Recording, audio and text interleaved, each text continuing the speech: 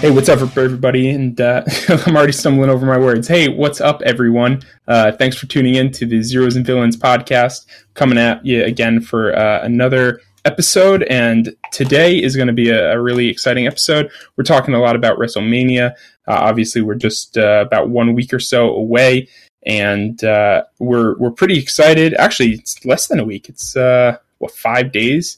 So, yeah, very excited.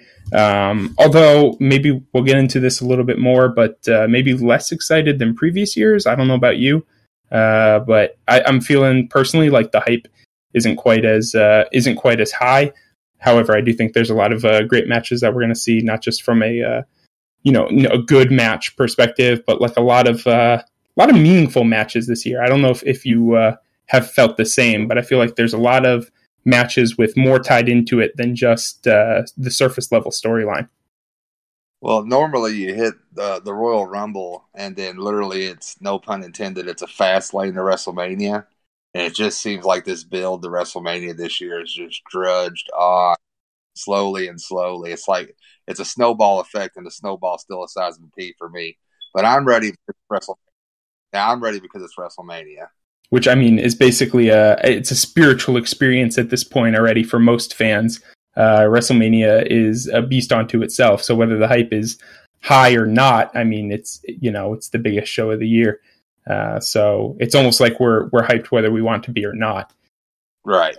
To your point about the Royal Rumble, this year I'm honestly feeling like we could have just called it. Like the Rumble, we should have had the Rumble, just left it there and fast forwarded to like right now, and my hype level would have been higher. They've actually killed the build for a couple matches in my head.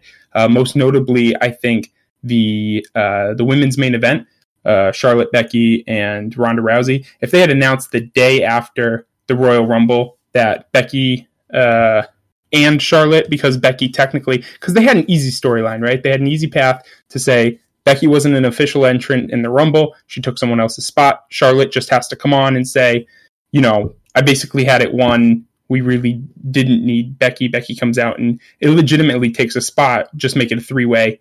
Have management make it a three-way, and that's it. I think the women's storyline for that main event has gotten so convoluted. I'm actually less interested in the match now. Well, the correct word is diluted. Diluted. What did I say? Well, no, your word is correct too. I just wanted to be a butthole for a second. Okay. It's become diluted because all you need is Becky. But then again, I mean, I can see why they're giving Charlotte the nod because, I mean, there's nobody that's been more vocal in the whole women's revolution than her. She's been the most consistent with, her match quality and, her lineage too is just to boot. But it really just needed to be Becky.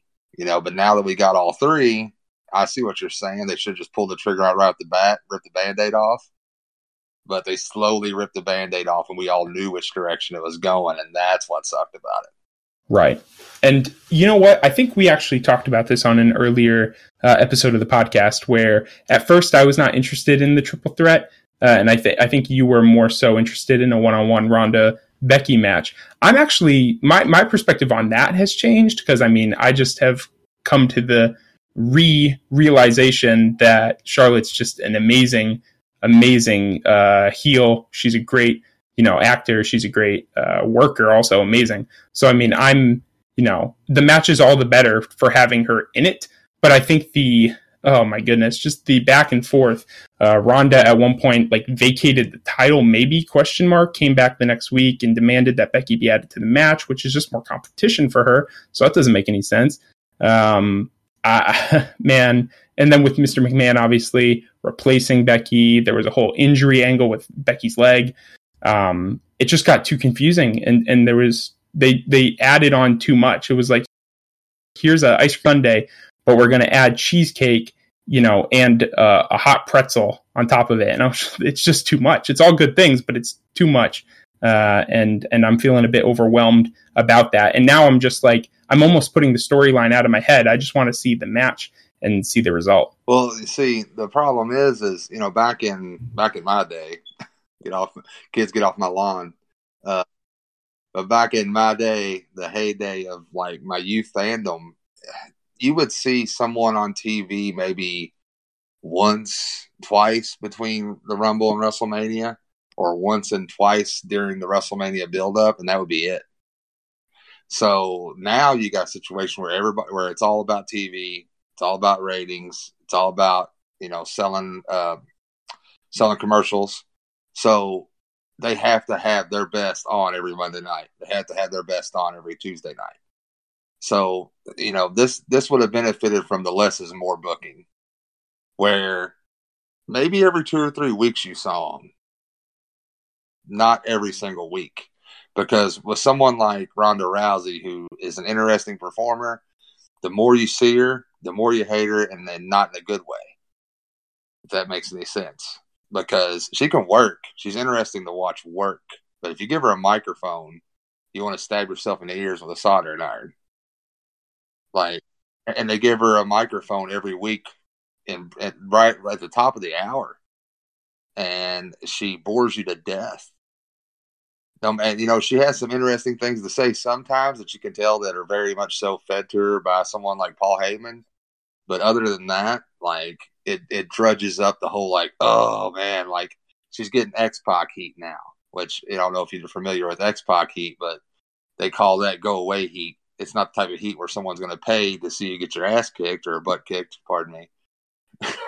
But it's the type of heat where your music hits and the crowd's just like, oh, you again? Go away. Right. It's the kind of heat that Roman Reigns was getting for a long time. Yeah. Ronda Rousey needs to show up like she did in the beginning, not say a lot, and just beat people up. That's the Ronda Rousey that I would pay to see. So I have a feeling that they might have added Charlotte to the match because of that, because they needed a heel in this match that could talk.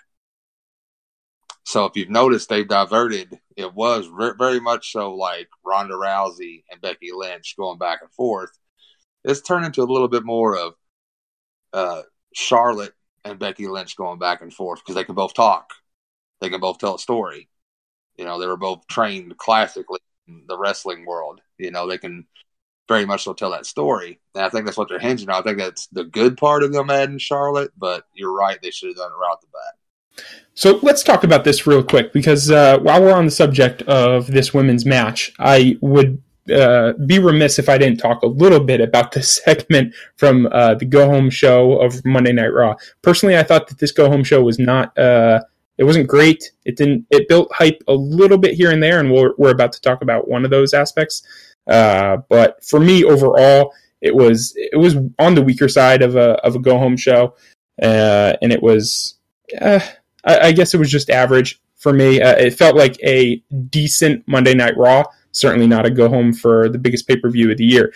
The one thing that it did do, though, was get me reinvested in this women's match. I was not too hype for it. However, the segment that they did, I guess the stipulation was that Ronda, Becky, and Charlotte would team together, taking on the Riot Squad. Poor Riot Squad, honestly. They've just been jobbing out to these three for a month or two now, and it's I like them too, and I wish that I wish they weren't the ones to be fed, but I guess it's got to be somebody. But the stipulation here is that the three women in this match have to work together. If they turn on one another during the match, that person loses their spot. Basically, they play it real tense the whole time, and as soon as the match is over, and like I said, as soon as the bell rang, the next 5 to 10 minutes of TV were great, in my opinion. Basically, Ronda gets in after Becky's been in the whole match, jumps in, immediately taps out Liv Morgan, I think, and then jumps up and throat punches Charlotte in the face. It was amazing. And then they just go to town on each other. They got the security crew out there. They wreck the whole goons and everybody. They get the cops out there. I don't think they're real police officers, but they come out and they get wrecked also, which of course is a huge no-no. So they all get arrested, thrown into handcuffs, and it goes backstage from there. Did you see this segment? Yes, I did. And it was interesting to say the least, but it goes right back to, man, when it's all physical, when it's physicality, it's gold, right? When it's talking, not so much. Like, it had you, it made you feel like it was real for a moment. It took you out of it. Like, that's why I look forward to the match itself. Everything else, not so much. Yeah, I second that 100%. There were a couple segments backstage, or not segments, but a couple of spots backstage that had me on, I mean, almost on the edge of my seat, honestly. This is like, I know I sound like a mark here, and I am a little bit, and we both know this, but there was a spot where they had 2 police cars for 3 people, mind you, who are all trying to kill each other, so that was smart. They put Becky in the same car as Ronda. I don't know whether it was a legitimate accident, because honestly, they looked a little shocked for a minute, but they put Becky in this car. Maybe they're just good actresses, which we know they are. And they start kicking each other. They're handcuffed. They're both in the back of this car, and they're trying to kick each other in the face. Ronda blows out the window. She kicks through a window. Nice sound effect there. And then Becky gets out of the car. She's kicking Charlotte. And then the best spot of this whole thing, in my opinion, Ronda sticks her head out of the car, screaming at them. And Charlotte comes up and just knees her in the head. It looked like she knocked her out cold. I mean, I hope she didn't, but man, Ronda sold that like a champ. And that whole segment, to me, all of a sudden I was re-elevated. Just like you said, it wasn't about the talking or the promos for this match. It was much more about the physicality and them convincing the audience that they really don't like each other. Right. And like I said, it was very believable. That knee, by the way, like looked very, very much so, but I'm sure they wanted to be snug. I mean, their last chance to get people invested. So the knee in itself that was thrown should lead to how physical this match is going to be at WrestleMania. I don't think it's going to be a prodding match. I think they're going to go 15, 20 minutes, probably max, but I think it's going to be overly physical, and I'm pretty jacked for it. I think it'll be probably the most physical women's match seen since the Bayley-Sasha Banks matches from NXT. Oh, yeah, like the Iron Woman match? Yes, I think it's going to be, on that par, but on a bigger stage. The fact that you're saying that makes me pretty excited. I trust your opinion on these things. And I'm very excited to see this match now, which, like you said, these promos had not, not just the promos, but really the storyline all over the place, like a slippery wet noodle, didn't hold any weight for me. Yeah, but we can't try to kill each other on Monday night and then work an arm for 20 minutes on Sunday. It's going to happen and fast paced. If they go the direction of a technical masterpiece, I'll probably shoot my television because it doesn't need the point. Doesn't need to be that. Totally agree.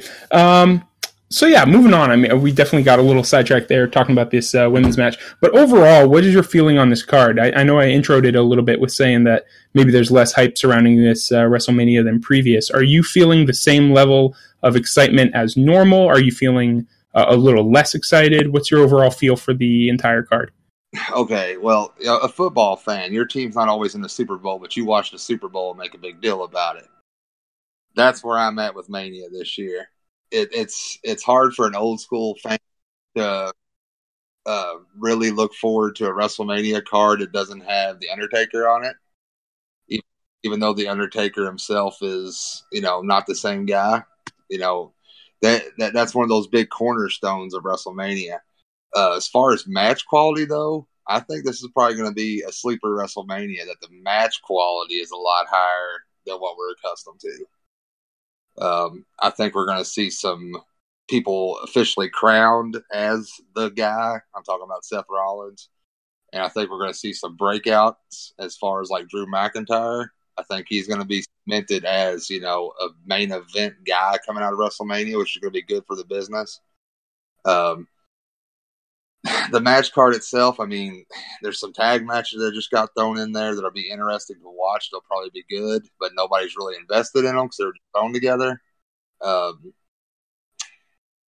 really, this whole thing is built around the women's main event. We've talked about that enough.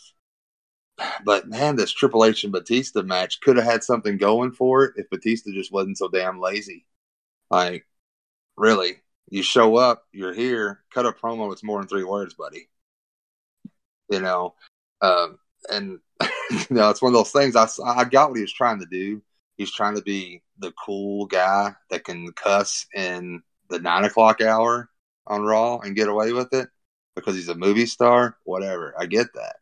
But at some point, you got to sell tickets. I know it's already sold out hypothetically, but at some point, you got to bring eyeballs to the product.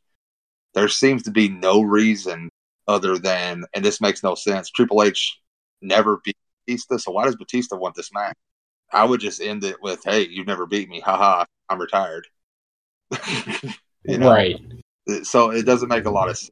It seems very forced. I know they did the angle with Ric Flair, which was hot, but in all reality, if I was booking it, what I would have done was I'd have had Batista begging Triple H, a heel Triple H, for the match all the way up until last week, and Triple H saying, no, I'm the COO of this company. I don't have to do anything. I don't have to do anything, blah, blah, blah.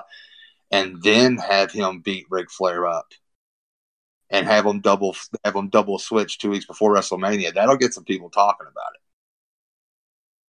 Huh. Yeah, I like that. I think that's a solid booking idea. Yeah, that's what I would have done. If you're going to book him for this stuff, make it count, make it make sense. He could just be saying, look, you're the one person I've never beat at WrestleMania. I want to beat you. Blah, blah, blah. And then finally it comes down to a week ago, 2 weeks ago, sometime close to Mania, within a month. Then he jumps Ric Flair and says, I did what I had to do.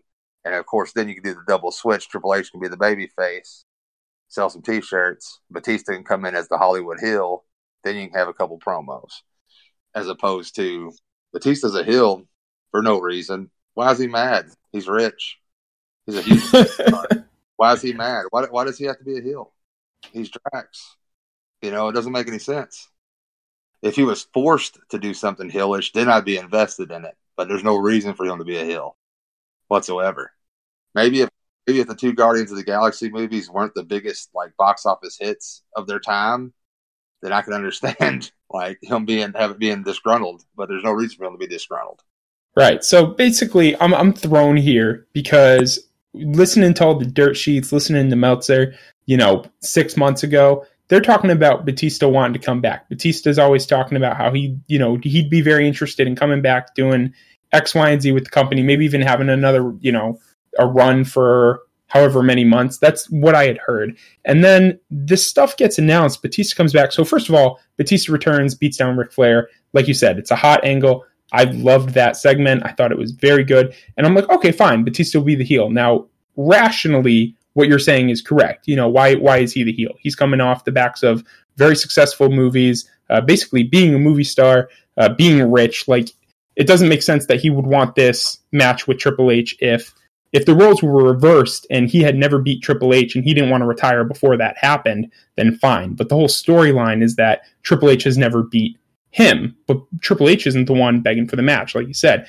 And then, man, my hype for this match has decreased steadily since he beat down Ric Flair. That was great. They should have ended with that or had it happen closer to Mania, just like you said. Because instead, we've got, Triple H So Triple H is a great promo, and I love him. And to be honest, I will always mark out for Triple H whenever they hit his music. That's just for other people, it's The Undertaker. For me, it's Triple H, and because I don't have the same amount of history behind it, but Triple H to me holds very high standing. That's all I'm saying. But Triple H comes out and he cuts a good promo, but first of all, I don't know if I totally bought into the whole shoot angle, kind of calling him Dave and calling him I don't think Batista ever called him Paul, but and then there was another promo where Triple H is trying to take out the letter that Batista's lawyer sent to him. He's like, "Oh, I'm jobbing out to this envelope," and it felt very casual, and face Triple H is trying to be kind of humorous. He's like, "Yeah, you guys are smarks anyway, so I'll just use the lingo," right? I don't know how I felt about that, especially after, beating down Ric Flair was such a personal angle. And then Triple H to really almost treat it with comedy. And then even when Batista requested that he put his career on the line, someone with the history and the basically the career that Triple H has had, it didn't seem like he was totally invested. For him to put his career on the line, I would think it would be more an emotional decision, and that didn't come across at all. And then all capped off with, just like you said, Batista comes back to Raw, says a 3 or 4 word promo, and didn't do it for me. Yeah, I don't know. But I mean, I agree with your points. But this is another match where I think that the hype has died a little bit. And that match was all depending on the hype. I mean, we know that when the bell rings, it's going to be a crap show. So, like, it totally depended on the hype. Like, this match is going to resemble one of my old matches. Bell rings. Like, it's going to be like ground and pound, and like it's going to be the most Memphis match on the card. Like, and they needed all the heat they could have coming in. They have no heat. All I'm saying is that Triple H better have an awesome entrance this year. And it better take up like 5 to 6 minutes. Yeah. Like, it better be like a whole Motorhead album. Yeah. Lenny comes back. Yeah. All right, so let me address a couple other things that you said, because you said a couple other things before we started talking about Batista and Trips here that really started ringing a couple things in my head. I totally agree, and I feel like sometimes we're a little too agreeable on this podcast, so I'm going to start arguing with you more, just so you know. But I totally agree with the sleeper card, I think is what you called it. Oh, man. There are matches on here. For every match that I've said has lost my interest in the build-up, there have been just as many matches that my interest has peaked for that I was not interested in 2 to 3 months ago. So stuff that ended or began at the Rumble, I feel like it's just been too long. Stuff that started at the Rumble, like Seth and Brock, I'm middle of the road for. I'm most excited for it because my prediction is Seth, and I think he's going to go over, and I think that's the right decision right now. That's basically the entire reason I'm interested in this match. Plus, they'll put on a good one, but in terms of the build-up, it's basically just been Paul Heyman that's kept me invested, essentially, because he's an amazing promo. But for instance, AJ Styles and Randy Orton have been, I think I talked to you about this a couple weeks ago, but the last few promos they've had back and forth, including this past Tuesday, just a couple days ago, they were on the KO show with Kevin Owens. That's like his new gimmick now, I guess, now that he's back. And man, some of the barbs that they're trading back and forth, they're really making it a WWE versus indie guys sort of build. I'm so much more interested in this match. And I think that Randy Orton, I've never been a huge fan, but I think that he does very well when he cares. When he's really putting some interest, he's kind of like Brock Lesnar. Brock can go out there and have not a bud, but just kind of a I throw you around match. That's him and Dean Ambrose in their Street Fight or Weapons match from a few years ago at WrestleMania. That was not that great because from what I'm told backstage is Brock and Dean didn't really get along. But I think Randy's in the same sort of sense where when he cares about his opponent and they're really going to, care about the storyline that they're in, they can do something great. And I think AJ and Randy is actually going to be a show stealer. Yeah, I agree with you on that.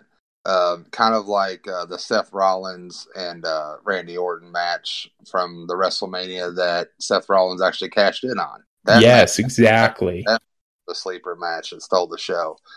Randy Orton's actually a dang good worker, man. Like, he's real comfortable, right now. But, I've seen some Randy Orton matches, and not none of his matches with Cena, no. But I've seen some Randy Orton matches that were really good. If he's with the right guy and he's motivated, he can have a heck of a match. And AJ Styles, I think, is that right guy for him right now. Because AJ's, you can watch AJ's work and be like, man, he does a lot of stuff. But from the guy that is working with AJ, looks like it's a walk in the park because he does all the risk. You might take a bump, but he does all the risk. He makes you look great, and I'll be expecting like RKO's out of nowhere and all that stuff. Like, it's going to be a really good match. I agree with you on that.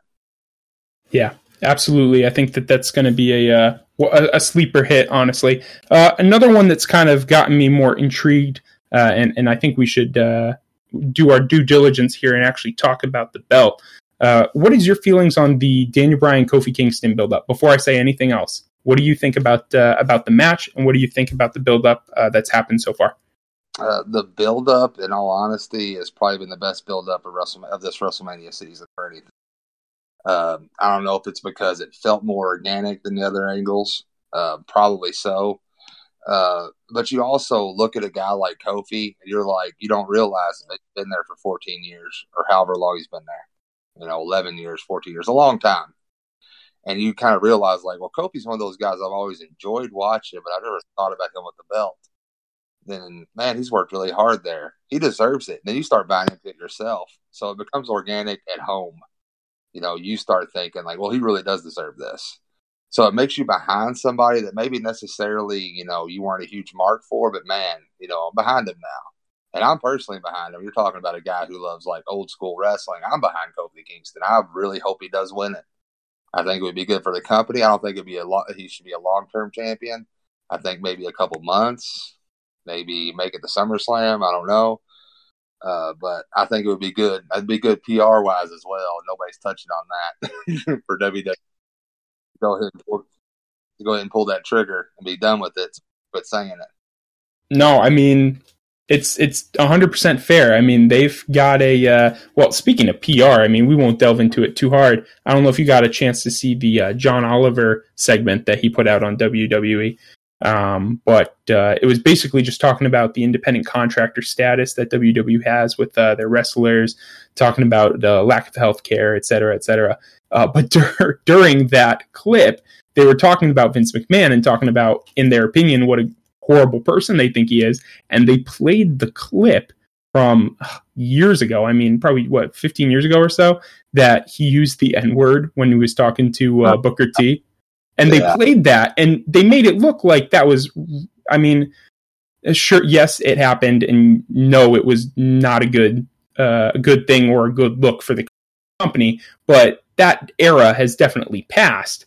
But they made Vince out to be, to look awful. So if they're going to put the championship on Kofi, they better do it now, because if they do all this build up, bring it to WrestleMania, and Bryan retains, politically, it's not going to look great on them right now. Right. And to touch on that John Oliver crap just for a moment, because I've read it. I've read the transcripts of it. I haven't watched it. Okay. I think he's annoying. Okay, that's fair. But, okay, so the only entertainers in the world that have health insurance paid for them are movie stars. You get a card, once you're a movie star, you got insurance.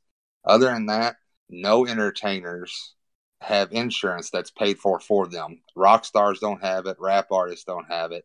Circus performers don't have it. Nobody in entertainment has it. So to point out wrestling as the ones that need to have it, and to like hedge your bets on that is false. It's wrong. The circus performers need it just as much as wrestlers do, but they don't get it. But nobody's putting out specials about them. It's because WWE is an easy target. Wrestling is an easy target. And that goes back to like the Bob Costas interview in the early 2000s with Vince McMahon, and it was all over the same stuff. And, right. They hedge on that, but these guys are well paid, and if you manage your money and handle your own health insurance, like, you'll be fine. If you go out and don't handle your money, that's when you end up with the sad stories. Like, Kamala's a sad story. It really is. I don't even know if you know who Kamala is, but Kamala's a sad story. He's a wrestler in the 80s and 90s, had a run with Hogan, had a run with Taker, had a run with everybody who was on top. He was a villain. Made decent money, but he didn't take care of his money. And he didn't take care of his health while he was on the road. And now he's got this crusade against Vince, because now he's had both of his legs amputated because of diabetes. Well, Vince didn't serve you flipping donuts at 3 o'clock in the morning. That's not Vince's fault. Right. If you go to work tomorrow and say, I got diabetes and it's your fault to your boss probably going to fire you. Right. They don't look at this in a realistic point of view. That when you're talking about guys like Seth Rollins, right, who's making about $3 million a year. Yes, he's making $3 million a year, and yes, he's working 270 days. It's a life he chose. And if he works 10 years, he's going to make $30 million. Now, surely, to goodness, that's enough to take care of yourself financially for the rest of your life, right? I would think so. But if you make bad investments and you end up with no money, then you can go on TV and bash Vince. And that's all these people. That's all the people that are on board with this, or the people that messed up financially themselves. That's an interesting take. I agree to an extent. However, I think they also made some good points regarding the schedule. This is absolutely a physical business. and there's a lot asked of these guys, to be out there however many days. I mean, these guys are probably working a heavier schedule than a lot of guys on the indies. Guys on the indies can go out and work 2 to 3 times a week, and do all right for themselves. Say they're working, top of the week they're working in Japan, and then 5-6 days later they're working in the UK. Obviously, it's a heavy travel schedule, but they're not even working as much sometimes as some of these WWE guys who are doing house shows, pay-per-views, TVs. It's a huge, heavy schedule. So they did do some advocating on that segment as well for possible off-season rotating, possibly. Yeah, and I was gonna just agree with you. Yeah, there are some points of it that I agree with, but there are points that I've always agreed with. Sure. It's but I don't believe in an off season because they're a TV show. I believe that they should rotate talent. Talent should get a 2 or 3 month break every year, and it should be at different times. Like, okay, we don't have nothing for you right now. Go home. Something along those lines. And I also believe that they probably should pay for health care, but there's different ways to go about it. And I think that eventually we'll see that. You'll see guys getting more time off, and you'll especially with the size of the roster they got, surely to goodness they can send some people home every now and again.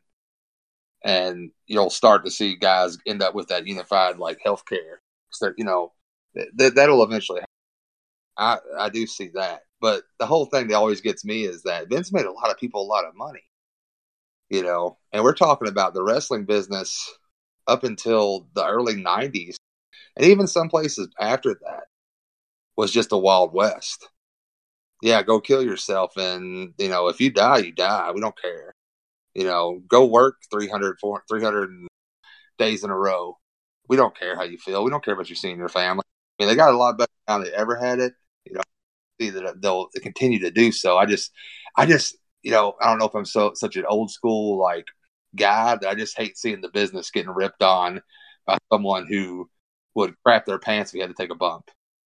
Well, it's funny you should say that because they brought up CM Punk doing just that in a ring.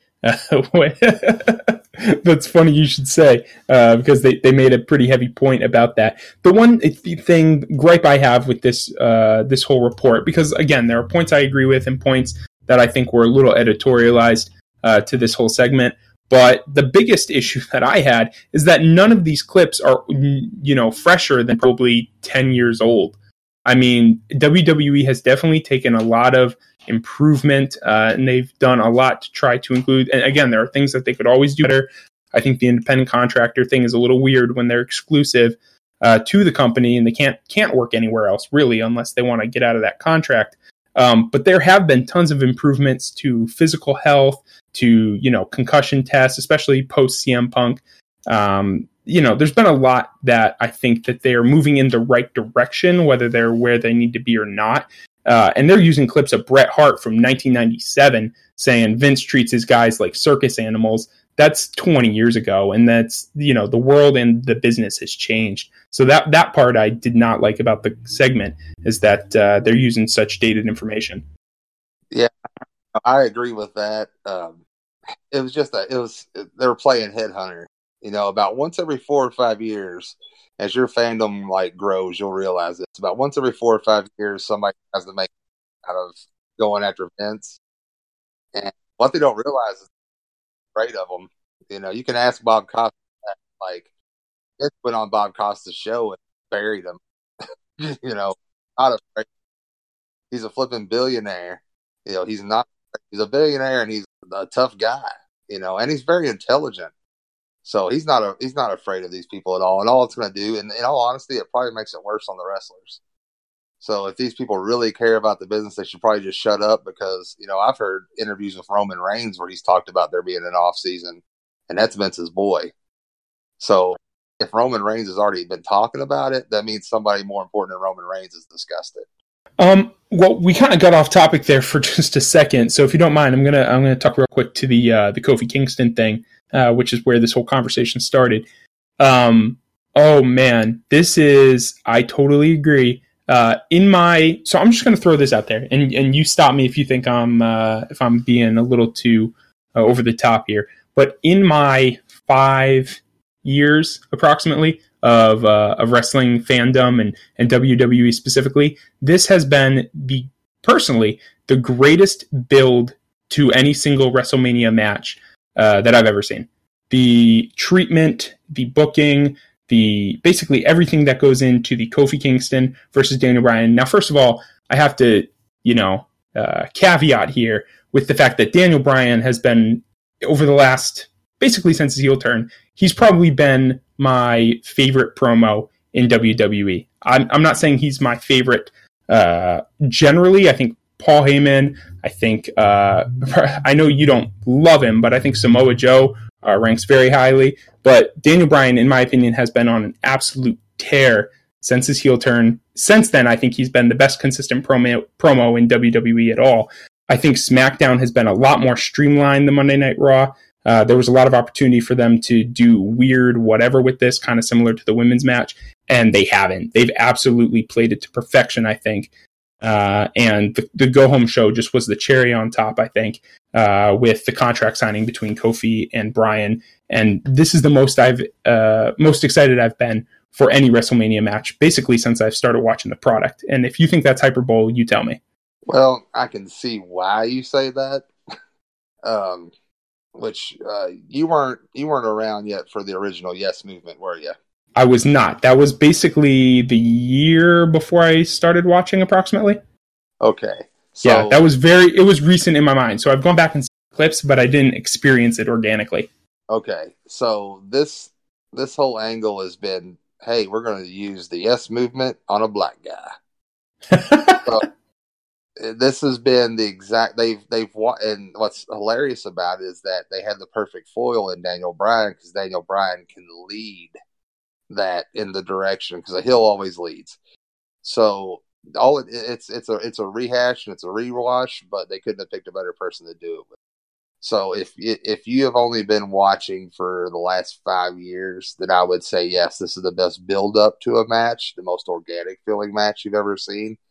That's the word. That's it right there. It's the organic feeling, because it doesn't feel like Kofi has been forced on anyone. It's felt like Kofi, because Kofi got in this whole thing basically just to replace Mustafa Ali when he was injured in some sort of 6-way match, I think, a couple months ago. And that's basically when that happened, just like what you described earlier, people said, oh, wait, this guy has been a consistent hard worker for 11 years. People have been wanting him to have some sort of singles push, but he's never really gotten it. And now this could be it. So that's exactly the word I was looking for, was organic. Yeah, and it forces you to realize just how much he does deserve it. You may have looked at the whole roster and not picked him out as the guy that deserved it, but now you're like, well, gee golly, he does deserve it. That's my guy. But yeah, it is a wash and repeat of the Yes movement, almost to the T. So that's my homework for you between now and WrestleMania, is to go back and watch all the high spots of the Yes movement, and you'll be like, okay, this is pretty dang close. This is almost like, hey, can I copy your homework? Yeah, but just change a few things. Right. It's like that meme. Well, yeah. That basically really began to resonate with me. Well, not began to, because I've definitely noticed some of based on what I've seen, clips and stuff of the original Yes movement, I've definitely been able to tell some of the similarities. But I mean, that was basically brought right to the forefront on Tuesday during the contract signing segment, where they basically acknowledged that this is very similar. Bryan said, I've been where you are, don't mistake a fad for reality. These people will basically up and leave you. They're parasites. And Kofi, obviously, whether that's true or not, Kofi has the crowd on his side. He got up and he gave some sort of fiery babyface promo and signed it. And honestly, like, he wasn't the star here. I think Daniel Bryan was really, his promo was incredible during this segment. But Kofi obviously pulling his weight and doing a great job, I think, carrying the babyface end of this. But it's just so organic. I mean, he only had to deliver half his promo because the crowd's chanting his name the whole time. And that's the kind of build that it's just so weird, because if I can, tangent here for a second, from what I'm told from the original Yes movement was that it was very similarly very organic behind Daniel Bryan, and whether they say it was or wasn't planned from the onset that he would win the championship at WrestleMania, that's what happened. It was an organic movement. So to see it once again be Kofi that has this, organic movement behind him, it's actually very poetic in a sense. Yeah, it wouldn't have worked with anybody besides Daniel Bryan. It wouldn't have. Right. Unless Triple H trained and came out of retirement and took it really seriously and put the strap on himself. That's probably the only other person that could verbally carry the heel side of this, because nobody else could. Daniel Bryan, and I knew it from watching him on the Indies. Daniel Bryan's a heck of a heel. He has been. During the Yes movement, all I was salivating at was like, oh, wait till he strap and he turns heel. Like, I was salivating at that fact. Of course, then he got injured and it never happened. But man, like a heel Daniel Bryan with the belt. And I want to give some props to old Eric Rowan. What's so funny is as you said that ran through my head. I was just like, that was actually a great choice to put Rowan with him and make him that cowardly heel. Yeah, because of Eric Rowan looks like a yuppie, like a yuppie, guy that drinks high-dollar beer and wants to check your PC. Like he looks looks like a PC guy, man. It goes right with Daniel Bryan, and the guy always looked like that too. And you're like, you've never thought about it. Then I'm sure Daniel Bryan picked him, and saw that in him, and it's perfect because he doesn't have to talk because he can't talk, and he could just throw people around and wear grungy looking clothes. It's perfect.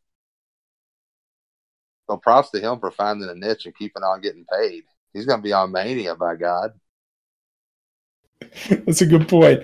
No, just kind of your overall recap. I just feel like the build up here has been great. Every choice they made from the gauntlet matches got to be a little much, but they did keep it fresh with the very final one when they had Xavier and Big E actually run the gauntlet basically to do it for Kofi. And I think that's also kind of poetic in a sense because realistically, the New Day has always been about, they'll never break up. They'll be, they've always got each other's back, power of positivity, friendship, etc. And that really plays into their whole gimmick, essentially, that they were the ones to be able to secure the spot for Kofi after he'd been, screwed out of multiple opportunities. So I love that. And also that specific gauntlet match they had, it wasn't just them beating every single team. Like they beat 2 or 3 teams. And then, but like obviously they were just completely worn down by the time they beat the Bar. Then having the Usos come out and forfeit out of respect, which I thought was a huge pop, obviously for the Usos. That was pretty amazing, actually, great decision in my opinion. And then just basically having a count out victory to win. Like it didn't actually bury everybody. Some of Kofi's wins, honestly, when he was beating like Randy Orton, he was beating Samoa Joe, like. That felt a little forced, but yeah, overall, I think the build has been just right, and they've played it to perfection as opposed to really having to mess everything up just for the sake of having complications. So here's a question for you. Yeah, what do you think the bigger pop's going to be when Kofi wins or when Becky wins?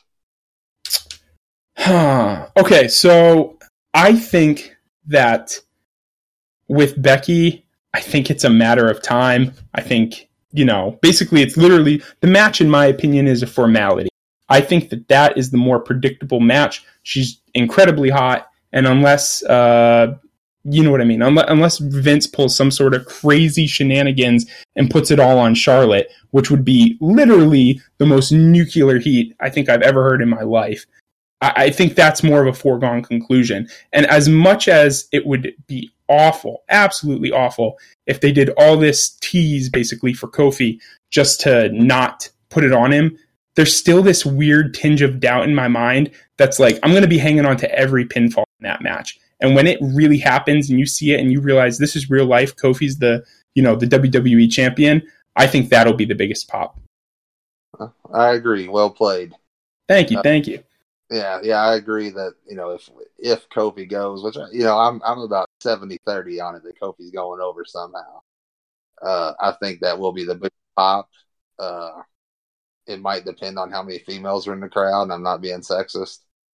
But I do think that Becky going over will be huge, but definitely the Kofi thing will be big time, big time. Right, I agree. So let's do a quick overall recap here. WrestleMania on a whole, it's going to be a long show. Are you prepared for 6 to possibly 6.5 hours? I think that they're saying it's going to be about 6.5, maybe even 7 hours if you include the pre-show. Are you ready for 7 hours of wrestling? You going to stay awake for that? I'll be drawing Social Security by the time it's over. Yeah, I am. I actually took the coward's way out and took a PTO day for work on Monday. Nice. But, yeah. That's hilarious. I should ask my wife if she'll let me do that. Yeah, I've realized that at this point in my life, I have to do that in order to make it through a pay-per-view. Yeah, that's a really good point. Yeah, because they're all long now. There's no 3-hour shows. I long for the days of the non-Big Four pay-per-views being 2-hour in your houses, because those were perfect. They were over at 10 o'clock. But yeah, I mean, it's Mania, man. You have to stay up through it. Yeah, I totally agree. I mean, there's no way you don't. But I'll tell you what, man. I've been not spoiled per se, because it's not like they happen more often. But man, when an NXT takeover rolls around, those are the best nights. There are 5 to 6 matches on that card. Each match is given its time. It's over in 2.5 hours, and it's usually just hot, amazing action. Speaking of which, I think TakeOver New York on Saturday is going to be a possible show of the year, honestly, with the card that they've got lined up. Adam Cole and Gargano in 2 or 3 falls. The women's match, I think. The tag team. Oh, not just that. The NXT UK Championship with Walter and Pete Dunne. I mean, that's just going to steal it. So I'm hyped for that as an aside. But those shows, man, just 2.5 hours are amazing. I can't wait for Walter to get to the main roster. He'll be an absolute monster. Yeah, I want to see Walter versus Lesnar. Just 2 big men beating each other up, huh? Yeah, man. Have you seen Walter's chops? Jeez, I want to see Lesnar pony up and take one of those. The only thing that scares me about that, though, is when I look at other big men, they've got about a 50-50 track record. Braun Strowman's going to be in the arm bar, the Andre the Giant Battle Memorial Royal. I don't know what the deal is with him, but like sometimes it's hot booking for him. But then WrestleMania comes around, and this year he's in the Battle Royal. Last year he was winning championships with a 9-year-old. So like I don't know if they just don't have anything for him or what. I mean, from all the dirt sheets are saying that he's kind of been on hot water. Been nursing some knee injuries and showing up late and leaving early, which you can either believe that or not believe it. He's one of those guys that I don't think they've felt that they had to pull the trigger on him, because he stays over whether he wins the belts or not. Whether he's in that top echelon, he stays over. He's a guy that's always going to be over, but you got to be careful and not allow him to get to that like big show realm of, oh, here's another big guy and that's it. Like, to pull the trigger on him at some point. But I don't think they see him as the guy that can go out 300 nights out of the year and defend the title in the main event, everywhere. I don't think they see him as that guy. Yeah, he's there to throw people who are shorter than him about 1,000 yards. That's his role, I think. But he does need to win there, 2 or 3 times while he's still young, so he can have that long career and be able to hang his hat on. Well, he's a champion. That means he can always, be in the main event. Right now, you make him lose so many times when he's at the dance to take him believable. The perfect time for him to have gotten that moment was against Lesnar, and they've already crapped that away. Yeah, so, ship sailed. Yeah, him beating Seth Rollins doesn't mean as much as him beating Lesnar. So we'll see. I think he's going to have a really good career, but I just think that they really. I don't know if creative doesn't think much of him, but I mean, you're right. When it comes to WrestleMania time, they got him in some sort of joke match. Not saying any match on WrestleMania is bad for you to be on. You're going to get a good payday, but still, he needs to be in something a little more. All right, let's talk real quick about one of the last big matches that I don't think we've discussed at all tonight, and that is Seth Rollins versus Brock Lesnar for the Universal title. How do you feel about this match, and what do you think we're in for?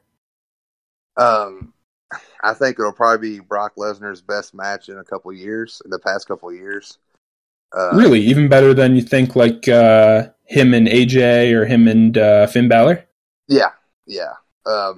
Because, I really believe that Seth's going over, but I also know that Paul Heyman's a big fan of Seth Rollins. So, with that being the case, if he's Paul's boy, then Brock probably likes him. He'll probably put a little more effort into making him look good.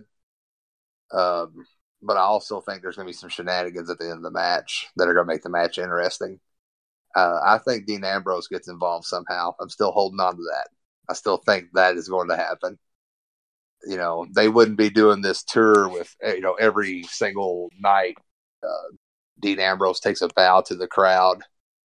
He's done that on, the last couple of dark matches on Raws. He's been doing that at all the house shows. So we're really trying to tell you that he's leaving. By God, he's leaving. Just remember that he's leaving.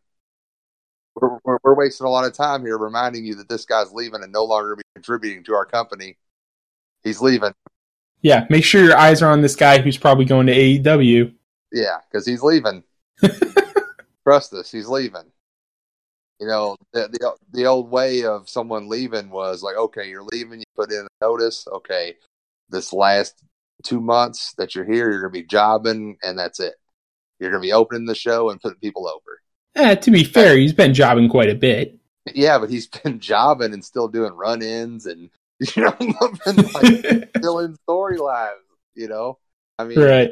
I'm an old school. I got that mentality. Like, okay, I'm not going to waste my TV time on you unless to get every last penny I can out of you jobbing and putting over guys that I've just signed the new 3-year contracts.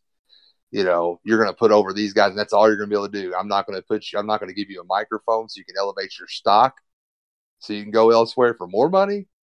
I'm not going to let you bow and end the show. I don't want you to be the last thing that my fans see before they get in their car and go home. I don't want the guy that's leaving in 3 weeks to be the last thing that's seen.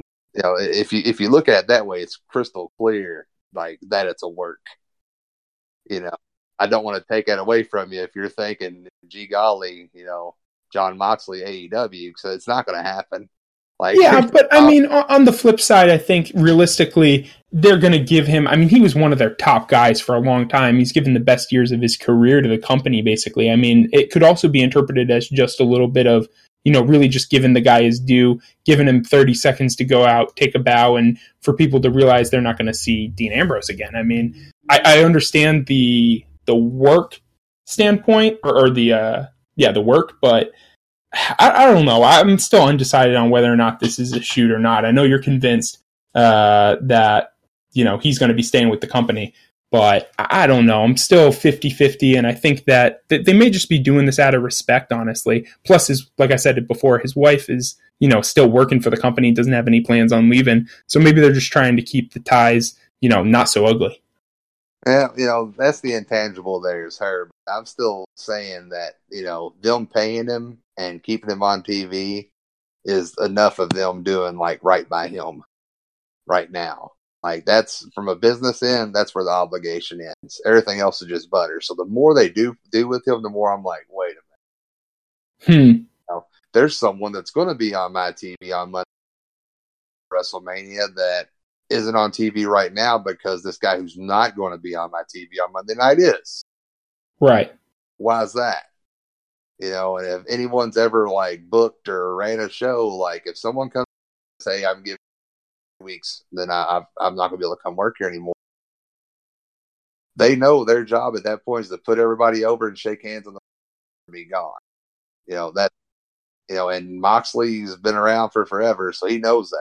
So I'm sure he's not saying, hey, can I go and bow in every flipping state that we go to for the last 3 months?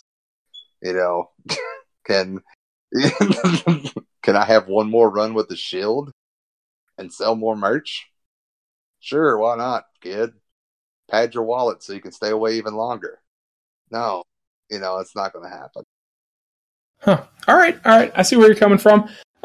So real quick, getting back to the Rollins Lesnar match, you think that Rollins is going over? You think that's pretty assured? Yeah, and I do believe that he's going over with help from Dean Ambrose. Gotcha. Yeah, I think that they on the Go Home show here this past Monday, they actually had Seth actually hit Brock with a couple low blows. Basically, and then after the match, not the match, but after the segment, he was interviewed backstage, and the reporter there said, hey, that's if you do that, you're going to be disqualified. You're not going to be a champion. And he said, well, I'm not a champion yet. Basically saying anything still goes. And I didn't take it obviously as a heel turn, but it's him doing whatever he needs to do to win. So, I mean, some sort of run-in or interference, I don't think would be out of character, or, completely a surprise based on the way that they booked that on Monday. So, totally agree. All right, so that's basically us hitting most of the top matches that I'm thinking about. We've talked about Randy Orton, AJ Styles. The only thing I can think of that I think we didn't really touch on was Roman Reigns, Drew McIntyre. Do you think that's a foregone conclusion? I think you're gonna get a surprise there. I don't know which way you're leaning, but I think Drew McIntyre's going over. Do you really? Yeah, I think Drew McIntyre. How do you beat Roman Reigns after coming back from cancer, though? It's easy. 1, 2, 3. Like, I mean, Roman Reigns is already Reigns, this generation Cena. And this match to Roman Reigns is a throwaway match. But to Drew McIntyre, this match is everything. So I totally agree with that from a personal standpoint, but that doesn't change the fact I think that they're not going to put him over. That's the problem, because they're in a no-win situation here. Do you beat the guy who just came back 2 months ago from beating cancer, or do you put over the rising star? Do you put over Roman over this rising star, essentially, who could be one of your main eventers for the next 10 years? You're almost in a no-win situation. Well, it can be perceived that way, but in wrestling, there's all sorts of ways to work around it. So if Roman lays down and gets screwed, if it's a screwy finish, then it doesn't make Roman look bad and they got reasons to come back. If Roman just laid down straight, yeah, okay, I get it. But if there's interference or any sort of screwy finish, Drew McIntyre will be able to hang the hat on the rest of his career that he beat Roman Reigns at WrestleMania. Yeah, that's a good point. The benefit of it all, it doesn't hurt Roman Reigns for him to lose here, but it hurts Drew McIntyre for him to lose here. Yeah.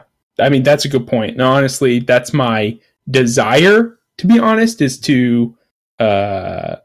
would be for Drew to win. But I mean, personally, I'd have Drew going over somebody else who, isn't the best, baby face in your company right now, just due to the fact that he survived a legitimate medical issue.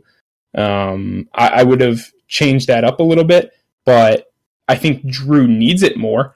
But I also don't know if I've loved in the build-up them using Roman Reigns' leukemia situation as a part of the plot. I really wish that he would have just come back and, I don't think it adds anything, and I think it cheapens a little bit some of the heat, and not only that, but some of the real-world implications. I mean, they're turning it around to an angle, and obviously there's no way that, they would do that without his consent. I'm sure he said, that's totally fine, anything for the biz.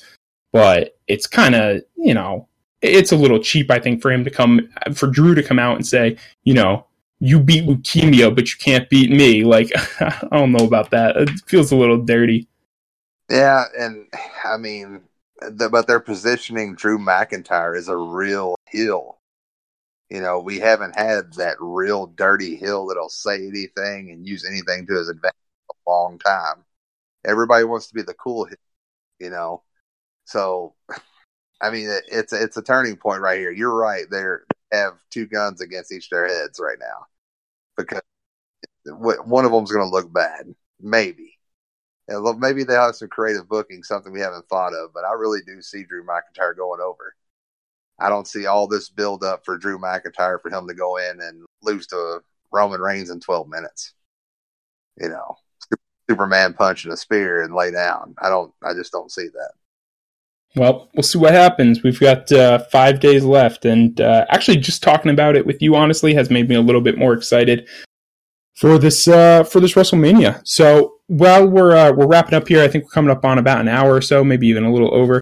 So we'll start wrapping here. But I want to ask you one last question before we sign off, having kind of previewed WrestleMania and some of these hot matches. Wanted to ask you, you just used the term creative booking, and you know that I'm a huge fan of a little bit of predictions, a little bit of fantasy booking, kind of putting my own ideas into a fantasy situation here. So what I'd like to do real quick is give me one angle, one match from WrestleMania this year that you would like to see a little bit of creative booking come into play. Maybe it could be part prediction, something you think is going to happen, something you would want to happen.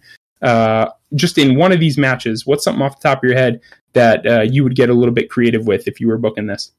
Oh, man. Oh, wow. So I've got one if you want to think about it. Yeah, you go. All right. Go. So my one revolves around the women's main event. Obviously, I think that Becky is going over with this.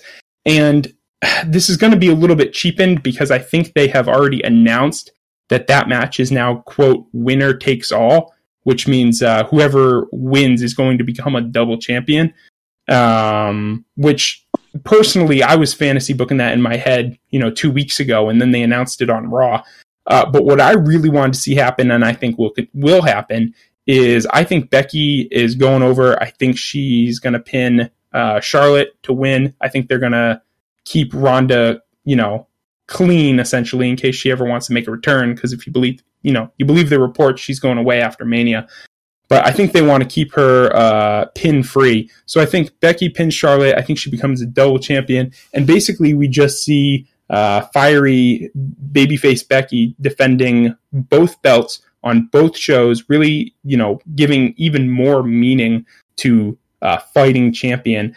And honestly, I think she's going to retain for, I don't want to say for a year, obviously, but as long as she's hot, I think she's going to keep both belts, and she will probably defend each most Raws and most SmackDowns in the foreseeable future, probably until at least SummerSlam.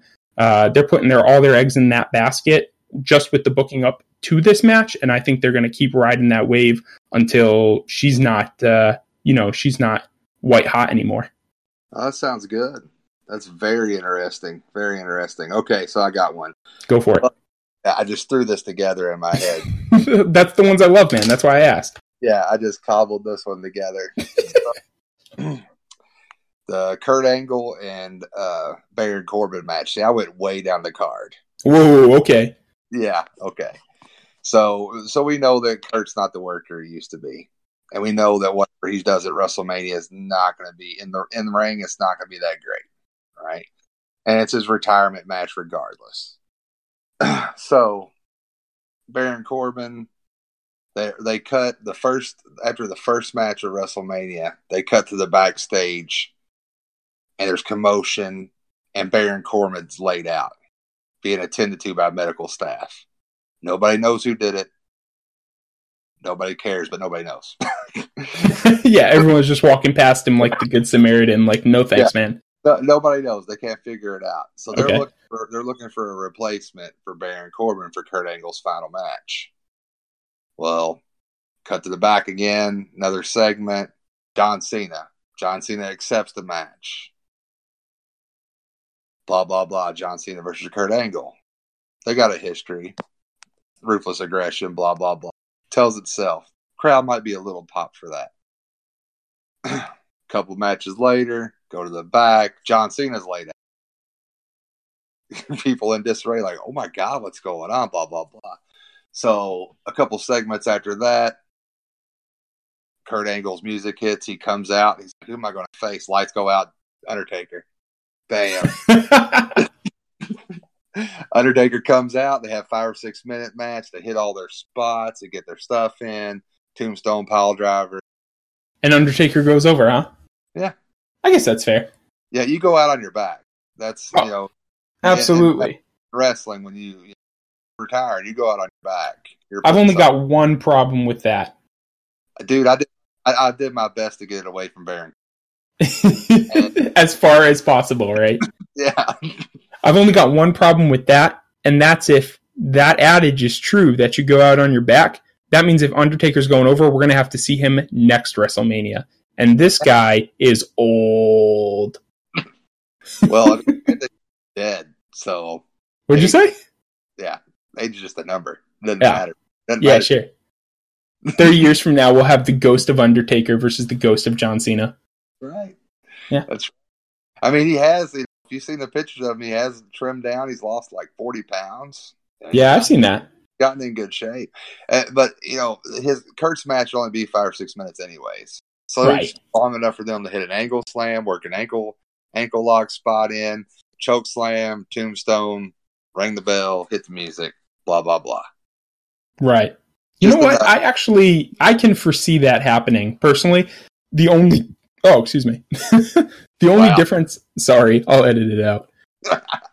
I can see that happening. But the only difference I would have is that Baron Corbin comes out for the match.